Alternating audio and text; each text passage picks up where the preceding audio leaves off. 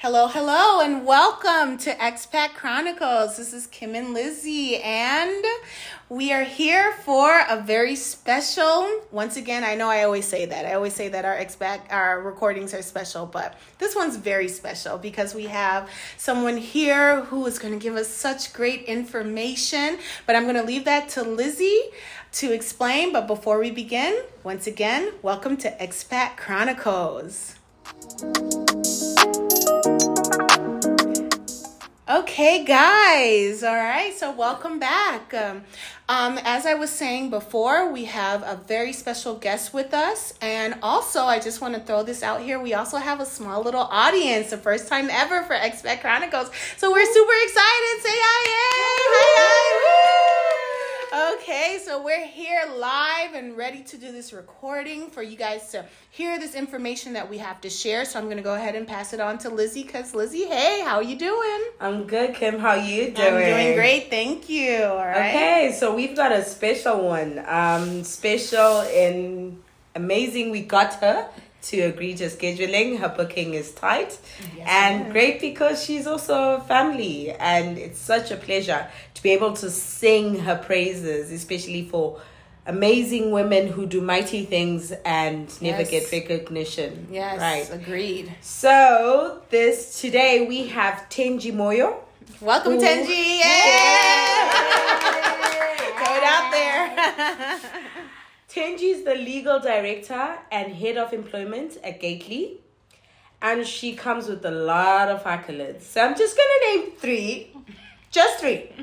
She was named Employment Lawyer of the Year for 2022, Diversity Initiative of the Year 2022, Equality Initiative of the Year 2022. Wow. And right now she is gearing and getting ready to participate in the trade mission to Saudi for women in business on the 1st and 2nd of March. Right, so shout out to Thenji and thank you for coming. Thank you guys for having me. I'm so excited and delighted to be here. Welcome, Thenji. I'm so happy as well. All right, this is great. And first, before we know that Lizzie just gave us slight background information of who you are and what you do, but can you give us a little bit more of just your years here? Because we're in the UAE, and how long you've been in here, and just a little bit more about you. Yeah, absolutely. So I have been here for almost 13 years. So I consider the UAE home away from home. And where is home? Just to clarify. So I'm from Zimbabwe, born in the UK. Awesome, yes. So having lived in Zimbabwe, the UK, South Africa, I feel Dubai is a great fit for me because I'm so used to all the different cultures. But yes, I've been here for 13 years and counting. Absolutely love it here and enjoy doing what I do. So thank you for the warm introduction. I am an employment lawyer. That is my main area of specialism, dealing with employment law, immigration law, and really on a day-to-day basis, mainly dealing with expats. So Expat Chronicles is exactly the place where I need to be today. Thank you. Yes, and we're happy to have you here. Yes, and so just like you said, you deal with the employment factor, and that's really what we want to dive into here. Yeah. It's just, ask you those questions that a lot of people don't know about as expats. It's so lovely to have that contract be given to us, to be abroad, to do these things. But at the same time, a lot of people don't actually know what goes into working so far away from home. And so we would love to really dive into that and started off with just really understanding how, when it comes to that contract, what are some of the red flags that you would say that people experience when it comes to getting that initial contract and contemplating that moving abroad?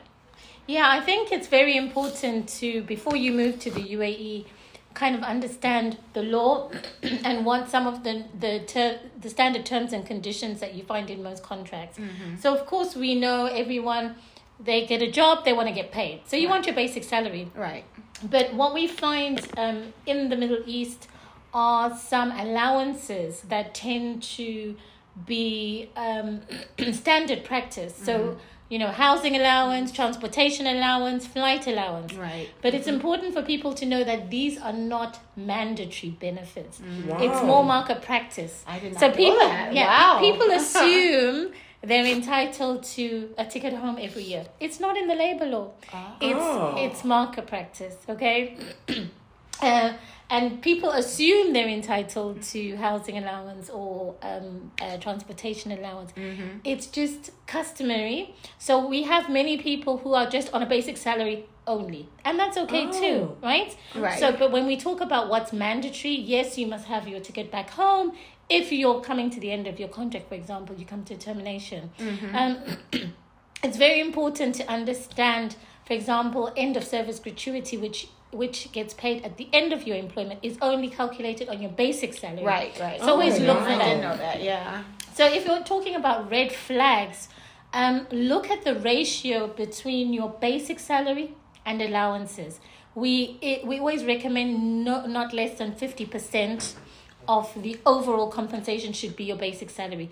What we tend to see as a market trend is usually about 60, 40. Yeah. It's not there in the law to say it must be 60-40. But again, the basic salary must not be so low that it can be deemed shambolic.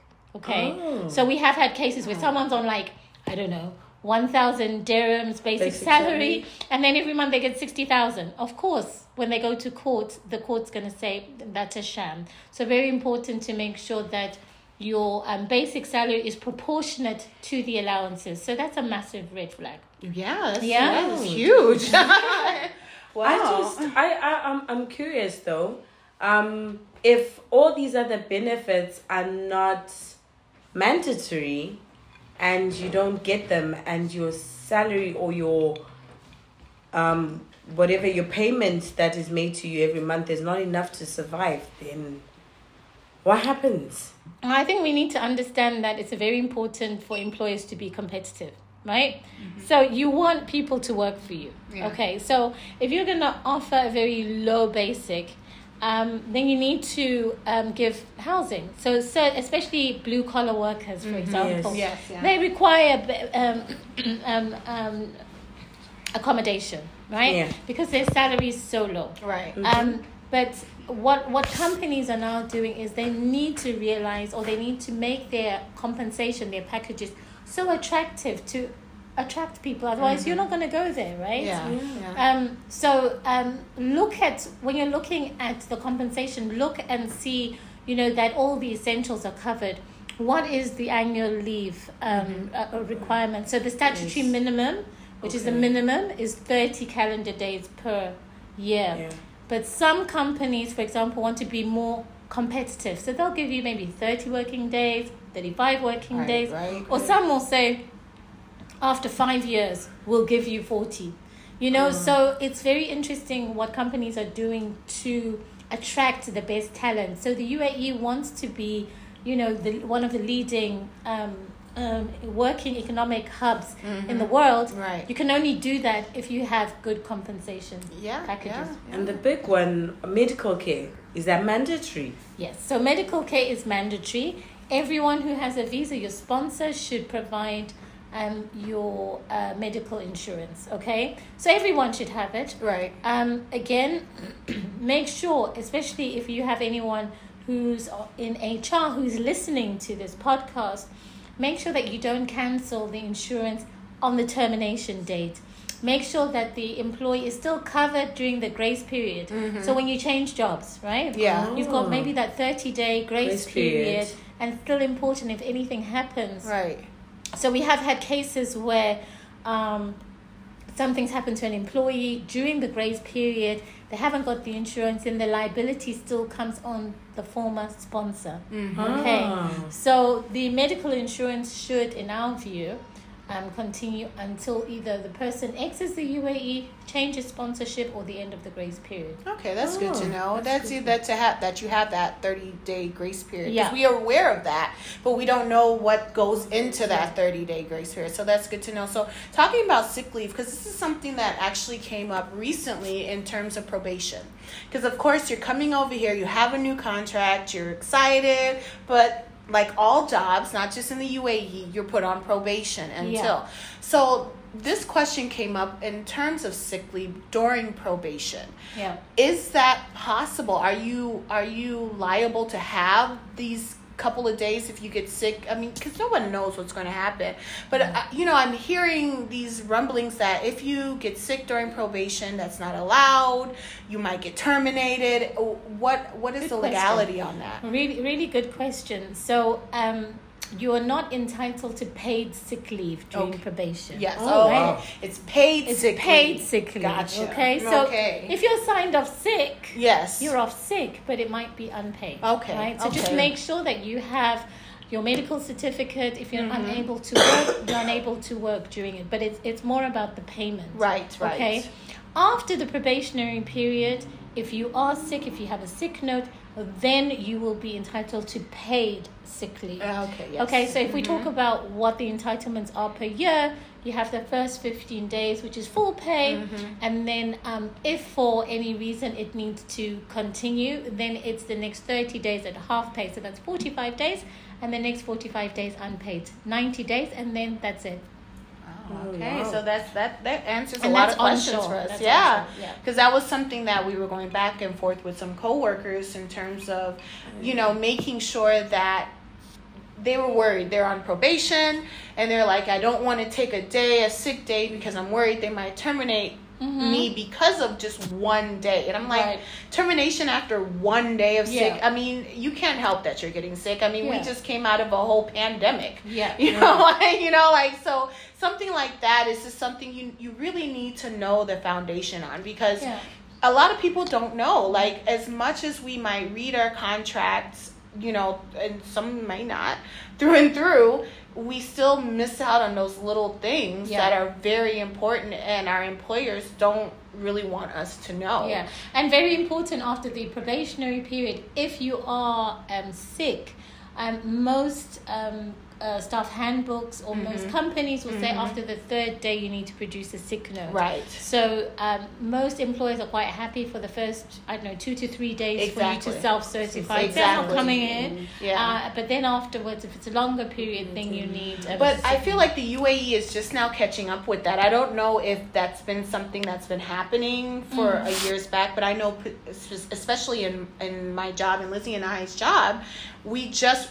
this year got that allowance, for that. Every years before, it was you must have a doctor's leave. You must eat 1 day, 2 day. It didn't matter. You had to have. So I don't know if that's just the UAE catching up with the times. Would you say that, or it was just at this point, this company at the time? No. So the labor law changed in February of last year. Okay. So, and what it actually changed was the self-certification from 2 days to 3 days. Okay. So the self-certification was actually always there, but I can imagine, depending on industry, some rules depending on what you do. I suppose you guys are teachers. It's a little bit more stringent than others. I have another question on sick leave. So the day of the week, does that affect your sick leave? Because we hear of if you're sick on a Monday, then you need a medical certificate covering the weekend as well. Or if you're sick on a Friday, you need medical leave covering the weekend as well. Otherwise, I guess it comes from people playing the mick, where they're absent. But legally, when you look at it from a legal standpoint... so there's no longer an official day of the week anyway. So under the, previously under the old law, Friday was the official rest day. Right. So now your rest day can be Wednesday. So I haven't come across a rule that says if you're off sick Monday, you would, because I would count that as day one.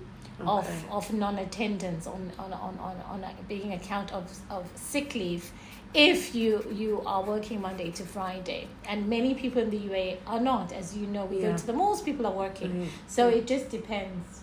Okay. Right, another one, just on the employment contracts.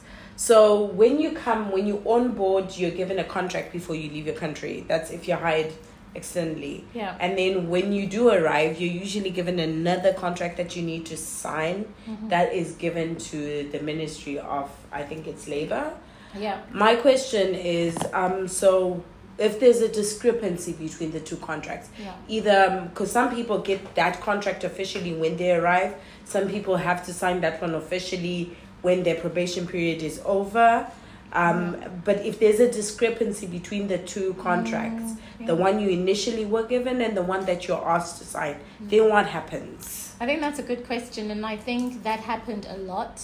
People were offered a lot of money to come to the UAE. They sell their house, they resign from their jobs, they come to the UAE, and then when they sign their contract, it's completely different terms to what they were offered when they were outside. So what the Ministry of Labour or Ministry of Human Resources and Emiratisation made some changes a couple of years ago, which essentially means if somebody receives an offer letter when they're outside, when they come in, so if you come in on an entry permit, the employer is bound to those terms and conditions, but can only improve on that. That's good to know. Yeah. But you find a lot of people, they come in, they don't have a job, they get a job when they get here. Yeah. So then basically it would be whatever you agree on the contract that's filed with the ministry or the relevant free zones, depending on where you're working. Okay. So when people are coming in to work, let's say they're coming in and of course they don't have a job, they're desperate at this point, it's work when they can, working, let's say specifically on weekends.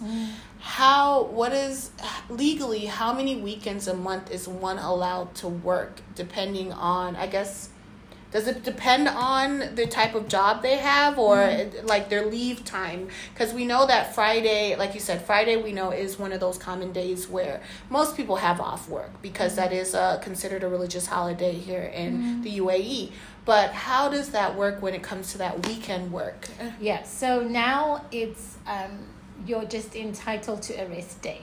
Whatever the rest day is. Okay. Before, historically, you're right, it used to be Friday. Right. But that's gone now because I think if you look and see what Dubai's like, so many people were working on Friday. Right? Yeah. So now people are entitled to a rest day. I mean, we know someone in events, their rest day is Wednesday, right? So they would be entitled to some sort of uplift if they work that, whatever the rest day is for them.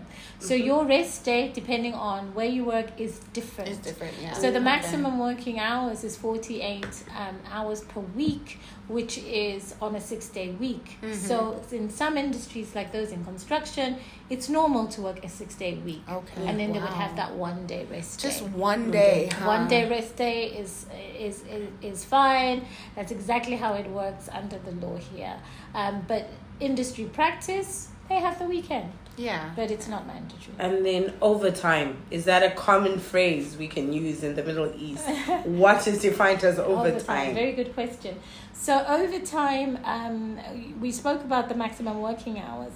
Now, there are some categories of employees that are entitled to overtime payment, but there is an exemption if you're considered a supervisor or someone in a supervisory role. So there's some roles, probably like teachers, you'd be considered supervisor, you're in a kind of, supervisory position, and therefore you're exempt. But if you have junior employees who don't have any supervisory responsibilities, if they are asked by their manager to work additional time, then they're entitled to overtime payment, but it must be only a maximum of 2 hours. So you can't say to someone you're working 16-hour day, even though we've heard of such violations, but it's in certain circumstances. There are many exemptions. So directors, those at sea, those who work, in factories. There's many exemptions. So not everyone's entitled to overtime. Okay. And just to kind of give context, like Dubai, the UAE, a lot of people, they understand, they know of Abu Dhabi, they know of Dubai, but they don't really understand that Dubai is a bustling city. Abu Dhabi is a bustling city. There are people in and out constantly working, doing a lot of things to help the city grow. You said you've been here for 13 plus years, and I've been here 7 years. Lizzie, 8 years is it now? And we have seen massive growth can we say, like, honestly, massive growth in the UAE, which could not have been done without those working here, without those putting, leaving their families, leaving their homes, coming here to really help this country grow. So it's really, really important. It's great that we're having this conversation with Thenji to really understand these labor laws, because people come in and a lot of people abuse this labor, this growth that's happening, because they see that Dubai, the UAE, I don't want to just say Dubai, but the UAE in general is growing massively. And right now is the time to really get in and be part of that growth. But at the same time, you don't want to get caught up in a situation where you're being cheated out of your money. You're being, lied to. Because it can easily happen here. As much as we like to say, hey, people are fair, people are this. It doesn't matter where you go in the world. There's always going to be someone who's going to say, hey, I'm going to take this from you. I'm not going to give this to you. So it's really good that we're having this conversation to really understand that these are our rights within the UAE. And we are allowed to this. And we have heard, and I want to put this out in positivity facts, we've heard so many success stories from people who have come here and got their contract, made their money, left happily. Or even if they got into a dispute, went to the lawyers, to the courts, and won their disputes, won those things. So it's not something that's just written and not followed. It's something that is written and they understand it and they follow it. And so this is something that I just want to highlight within this conversation, because it's very important that we notice this. So just moving on, all right, so, along with our, Liz, you want to join this here? Because I know I'm big on the new labor law. So with the new labor law, there's been a lot of positive changes. But I think the sticking point for most people is the change from unlimited contracts to limited contracts, right? What's the deadline for this, for your employer to do this? And then the biggest one is there any safety net? Can terms and conditions of your employment be changed as this transition happens? And if that happens, are you allowed to walk away if you're not happy with the terms and conditions? Are you allowed to renegotiate the terms and conditions if you feel like the initial terms and conditions were not exactly to your satisfaction? Okay, so let's just start off with the difference between the unlimited contract and the limited contract. So the unlimited contract is a contract which has a clear start date, but it runs open-ended until either party gives notice. A limited contract is one that has a clear start date and end date. So under the new law, when it first came out, they said that the term for the limited contract should be limited at 3 years. I think there was a lot of pushback. So that cap was removed. So just not to interrupt you really quickly, but just when you say 3 years, because normally that's the amount of time for our visa. So, but coming in, I got an unlimited contract, right? With a 3-year visa. So how is that? So it's very important to make a distinction between the visa and the contract. So visa is to do with your residency. Your employment contract is to do with your employment. But a lot of people tend to lump the two together because there is that administrative step that is taken, right? So if we separate your residency from your employment, we'll now see that you'll have a fixed term contract. So now that the cap has been removed, some companies are giving their employees fixed term contracts for 10 years.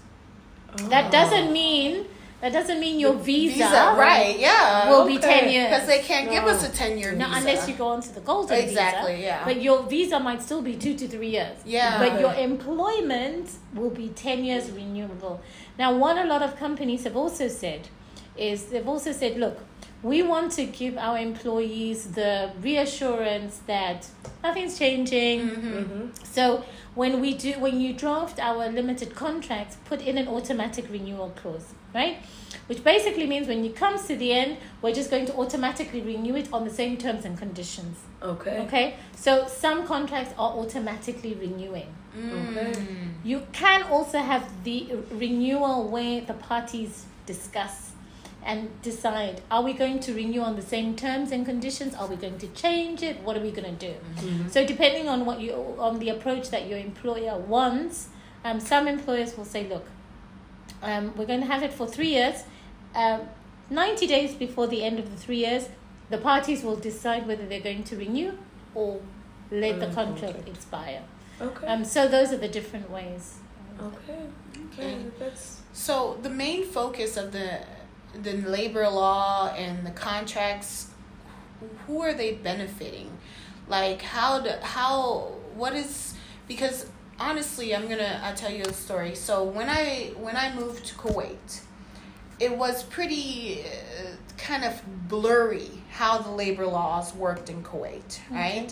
And it was just like, okay, we came in, we got our money. It went 1, 2, 3, so it wasn't a big problem. But we witnessed others experience other difficulties as well. But it didn't really too much have to do with us, so we kind of moved on to the UAE because we saw that the UAE actually had, at one point, I think I even got the labor law book. Okay, yeah. I was like, hey, yes. I was like, yes, we need to read about, our rights, Absolutely. and things like that. And so with that, but at the same time, sometimes you have this feeling that, does it really benefit me? Does it help me? And Thenji, you've been here for 13 years. Would you say that you've seen a progression of growth in how the UAE treats their labor laws, how they treat the people here under the employment status? Or would you say it's just kind of been something that's just kind of been stagnant and just, this is what it is? Like you said, it's improved since last February, yes. But is it really helping those working here, would you say? I mean, I think the laws are becoming more progressive anyway. Okay, good. Okay, so if you look at the visa changes, we're now getting the golden visa and the green visa. Right. Why do I like that? Because it's really separating your employment to your residency. Good. Right? Okay. Yes, you're right. Yeah. Yes. You lose your job, you're on a golden visa. And just for clarification, because I don't think we really explained the golden visa. Okay. So what is the golden visa? Okay, so the golden visa is a form of self-sponsorship. You will sponsor yourself because of there's a criteria. So if you're earning maybe over, I think when I last checked, 35,000 and so forth. Sometimes it's taken if you own a property of a certain amount and so forth. You will now qualify for a golden visa, right? Okay. Which means you cancel your visa from your employer and now you sponsor yourself. Yes. Okay. You get 10 years sponsorship. And if you're to lose your job, your residency doesn't change. You're secure here. You're secure, and so are your children. They can continue to go to school. Some of the problems that we've had historically is that someone has been here for 10 years, or someone like me, they lose their job, and they've got 30 days in which to worrying about putting their kids out of school and so forth. So are we moving in the right direction? Yes. Is it becoming more accessible to everyone? Yes. Okay, so we're moving that way. And then there's the green visa, which will be even a lower threshold. Yeah. So 5 years, I think what we're seeing is now people are thinking, oh, actually, I've got a golden visa, so I can buy a house. I'm going to stay here. I'm going to retire. Growing the economics. Whereas historically, it was just, I'm going to be in Dubai for 2 or 3 years and go back home. Right. So the whole mindset of the expat community is changing. The labor law is relaxing. Now they're recognizing part-time working. They're recognizing flexible working. That's good. When I came here, you spoke to women, parents who are like, I would like to work, but I don't want to work full-time. Right. I want to work 2 or 3 hours when my kids are at school. Right. Now the labor law is adapting so that it's becoming more favorable to more different types of working arrangements. Okay. Whereas before it was just full-time employment and the exposure was full-time as well. I didn't even know part-time was an option here. You're absolutely right. I did not know that. It's now an option. Okay. Whereas before the employer was like, why would I take her on? She's still going to be entitled to 30 day calendar days holiday. Right. They're entitled to the gratuity, same like a full-timer. Right. But now you can prorate all the entitlements. Oh, I see. So now employers are thinking, okay, now I could actually do a job share. So I can get you and you to be the receptionist. You come in for 4 hours, you come in for 4 hours. Yeah. So that's what you tend to find in other countries around the world. So yes, do I think the employment laws are improving? Absolutely.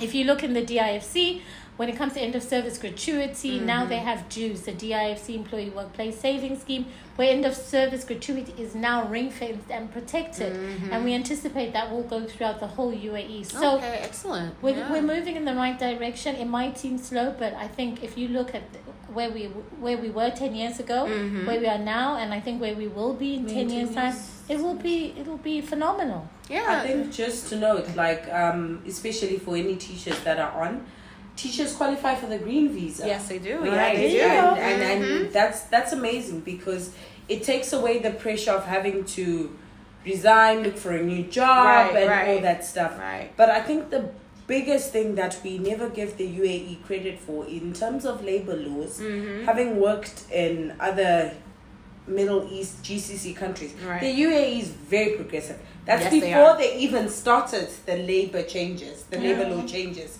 So the new changes are totally way ahead, and they give a sense of security, because if someone is going to uproot their whole family to come to the UAE, and you put your kids into school, like you said, and you're working here, you don't want it to end overnight. Right. You need room to maneuver and do whatever you need to do.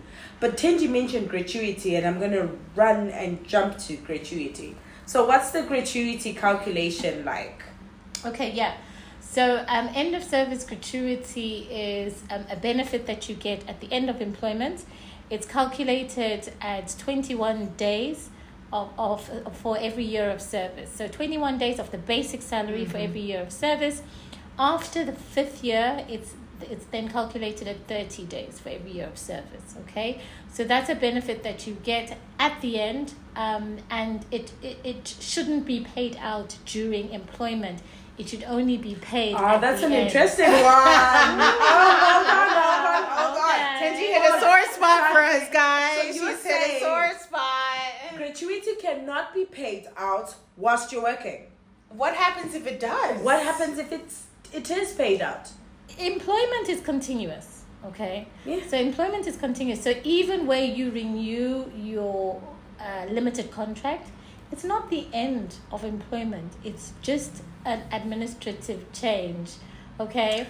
The problem with paying out end of service gratuity in the middle of employment is technically the employee could be losing out, because if you have pay rises over the years, yes, and you are paid out at this point, let's say after year 2, you're missing out from the uplift, right? Yeah. So if you started at 10,000 dirhams a month, and you finish at 15,000 dirhams a month, and that's your new basic, your end of service gratuity for the whole duration is calculated on the 15,000. On the 15, right. Okay, so if you're paid out at year 2, then there's going to be some sort of top-up. Okay, I have 2 questions rising from what you just said.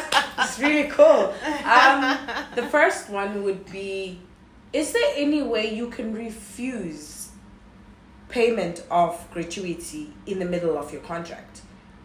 Well, look, you need to sign off your gratuity. Your employer will want you to sign off your gratuity so that you're releasing liability, right? Yes. So I suppose, and obviously I'm not encouraging any war No, with employers. We don't want to go to war with them. but you know, there's an expectation for you to sign off, to say I've received all my dues. If I was representing, I mean, it's a big exposure for the employer, actually. Yeah, you pay it out, and then the employee goes to court and says, I've been working for this employer for 10 years, right? I want my end of service gratuity for the full duration. They'll say, you paid me. I'll say it was a bonus. I mean, I would say to know. I would say that is exposure, because it's end of service gratuity. It's right. Not, it should not be paid at any time between your employment, like you said earlier. Because it can't be properly calculated. Exactly. Right. However, if you look at the DIFC, so the DIFC scheme is different, and this is what's going to come eventually. What the DIFC scheme is doing is employers are paying into this third-party trust on a monthly basis. Right. And it's equivalent to 21 days for every year of service, or 30 days. So it's 5.83 of the basic salary is paid into dues on a monthly basis. But still, even in the DIFC, the employee cannot access that money. Exactly. Until the end of employment. So it goes into a pot. Yeah. You can invest, you can play with it, but you can't take that money out. Until the employer tells the provider, who's Zurich, that this person has now finished employment or they're on their notice period, then they can take it out of the pot. Right? So whichever scheme you look at, the benefit that you receive is at the end. Okay, the second question I wanted to ask is, you spoke about if your salary increases. Salary increments. What if you work for a job for 10 years and there's no salary increment? Is that standard? Is it mandatory for you to get a salary increment? Like, what's the law around salary increments? And I want to just latch on to that. So we're looking at that from the government standpoint and the private standpoint. Yeah. So is there a difference between the two, or not really? I mean, I haven't seen anything in law that says you must receive a salary, a pay rise. Okay. Yeah. Okay. It's usually contractual. So most contracts will say something like, we will review salaries on an annual basis, but it will also say that we are not bound to have the right, that little fine print that happens. If, however, you have a company that has a policy that on an annual basis we increase the salary by 2%, irrespective of the economy, company performance or whatever, then potentially an employee could say this is a contractual benefit to the pay rise. Okay. So we've had that before, but you would have to, as an employee, show a pattern. You'd have to also show that this pay rise is not a discretionary benefit, but a contractual benefit. Then perhaps. Okay. But if we talk about the general rule, no. Okay. And I mean that sounds about right, especially being in the UAE, depending on your grade level and stuff, especially being as a teacher. So that's how that goes there as well. And we keep on, I'm just going to throw this out, we keep on saying DIFC. I just want to make sure that our audience understands our acronyms and those things. So if you want to just share the DIFC. Thank you. Okay, thank you. So the DIFC is a free zone. So the UAE is made up of a mainland and many, many free zones. Okay, so the DIFC is the Dubai International Finance Center, and they are a free zone. What's unique about the DIFC is it's a common law jurisdiction, which means it's got its own employment law and its own courts. So the bulk of what I've been talking about today doesn't impact the DIFC. They have their own rules. Oh, wow. So we spoke about sick leave. Their sick leave in the DIFC is 60 days. They have 10... so basically you're saying I'm in the wrong profession right now. That's what it sounds like to me. So it's completely different. They've got, the courts are in English and so forth. So that's the DIFC. Okay. Then you've got the ADGM, so it's the Abu Dhabi Global Market. They're another jurisdiction in Abu Dhabi. Again, on common law, they have their own courts. They have their own employment law, completely different. Then you have all the other free zones. So, JAFSA. Ajman free zone, Sharjah free, all those are under the federal law. Those are under the UAE labor law, the same as mainland. So they're based on what we've been talking about Oh, today. okay. All right. Since we've moved from gratuity and all these things, and then resignation, termination, and the big one that's currently on everyone's buzz is the unemployment insurance. Right.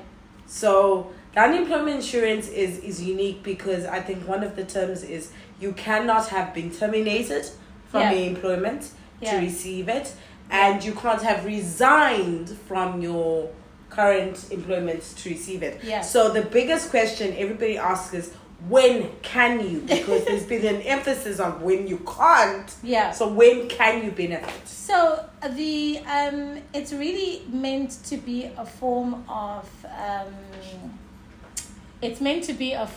social security. So you can claim it when you've been fired, when you've been terminated, when you've been made redundant, but not for misconduct. Oh, okay. So that's a good clarification. Not for misconduct. So because misconduct is because of you. Yeah. But if, for example, you've been made redundant, you've got hardship, so it's very important if there are HR managers listening to make sure that the termination letter clearly sets out the reason for termination. Because many times we see your employment's come to an end, but we don't actually know why. Right. Okay. And I'm just gonna we're wrapping up here, but I want to just ask some of those one question that I know our audience is probably wondering as well, is that when you have an issue, when you have a problem with your employer and things like that, because unfortunately these things happen. You come in and you're working hard, but unfortunately your relationship with your employer isn't all that it should be, or they're treating you unfairly. Yeah. Where do you report? Where do you go? How do you start this process without feeling like you're going to be attacked, like you're going to be shut down? Okay, so I always recommend employees to look and see what their internal process is. Mm-hmm. So you'll have a staff handbook. Right. Read your own staff handbook. If you have a problem at work, who do you speak to? Do you speak to HR? Do you speak to your line manager? Right. See what that process is. Mm-hmm. I always recommend employees to try and exhaust the internal process before they go outside. Mm-hmm. If they can't reach a solution, then you can looking at the authorities. So you can approach the Ministry of Human Resources and Immunization. You can approach the Free Zone Authority if you have a dispute. Okay. You can also seek legal advice. Mm-hmm. So those of us that are lawyers, we do represent employees as well, not just employers. Okay. So a big one. This is me. I have my issues at work. I come to you. First of all, okay, I'm breaking down the process. Do I need to hire a lawyer? Where do I find information about hiring a lawyer? How much do lawyers cost? Is it a good idea to do a court case? These are all the things that come to my mind when I think of whatever. So basically, okay, let's start from an easier one, right? People automatically assume hiring a lawyer means you're going to court. Is that the case? No. Okay. No, not. In fact, very few of my cases go all the way to court. So I would say actually from the cases, maybe less than 10% actually litigate. Oh wow. Oh wow, that's good. So a lot of us in the legal profession, what we try and do is avoid disputes. Yeah. Okay. Yeah. Okay. Mm-hmm. So we have people who've been maybe, let's say for example, unfairly terminated, or they've got a grievance and so forth. Sometimes we approach the employer or the employer's appointed lawyers and we resolve it and we close it. Okay. So very few of the cases that you see us dealing with in court is the minority. Okay. A lot of employers are quite willing to wrap everything up so they can focus on business operations. And then who pays for the lawyer? Is it me or my employer? Because imagine the case. Come on, I have a feeling that it. it's you because you're purchasing the lawyer, My right? employer is not doing it right. Then they should pay for my lawyer, right? That's a good question. Look, here, each party pays for their costs, but we have had situations where when we are agreeing a settlement, we can say for the employer to pay the costs, and some do, especially if it is to do with signing compromise agreements. In the DIFC, it's actually mandatory for an employee, before they sign a settlement agreement, Right. a compromise agreement, to have had the opportunity to seek legal advice. So a lot of companies will cover that. So it's not unusual for me to advise on it. And actually, the bill for that advice is covered by the employer. It doesn't always happen, but there are situations where they do. Hey, wow. Well, Thenji, you have blown my mind, honestly. Okay, like the amount of information that you've just shared with us It's been great. just been so just informative. Just really understanding how it is to be an expat abroad in another country, and how the law is not against us but there to help us. Yeah. Because a lot of people, I think, feel that when they move to a new country outside of theirs, they might know their law in their country, but they may not 100% take the time to really know the law in this new country. So I want to say thank you so much for coming and sharing this advice, this legal advice. Because, wow, I learned so much. I'm not going to lie. Great. I thought I read my handbook, but I need to go back and check that out real quick. All right? Because that's how that is.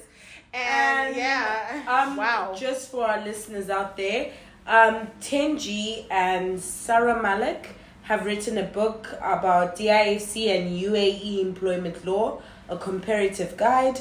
So get your copies on that. It is so worth the read. Yes. Okay, and it gives you a head start. Everything is about information, guys. If you're going to be an expatriate, the first stop protocol is get to know where you're going, right, what's legal, what's not legal, so that you know how to maneuver your way around being an expatriate in any country you're in. And that will help alleviate some of that fear you might have moving abroad, bringing your family and stuff like that, because believe it or not, these countries have these laws for a reason. They understand that expats are coming. They understand that they want to grow their country, and the UAE is a prime example of that. The growth is, as we said earlier, exponential, and definitely come here and just, understand that it's okay. You're not going to be, ostracized if you have an issue, a legal problem. It is okay to fight for your rights. So that's most important, because being an expat is awesome. I got to agree. It's wonderful. And we want to say once again, thank you, Thenji, for having me. Yes, we are so excited to have you. This has been one of our longest episodes. But it's very informative, so please listen and come back to our next episode. This is Expat Chronicles with Kim and Lizzie, and thank you for coming and listening. All right. Yes.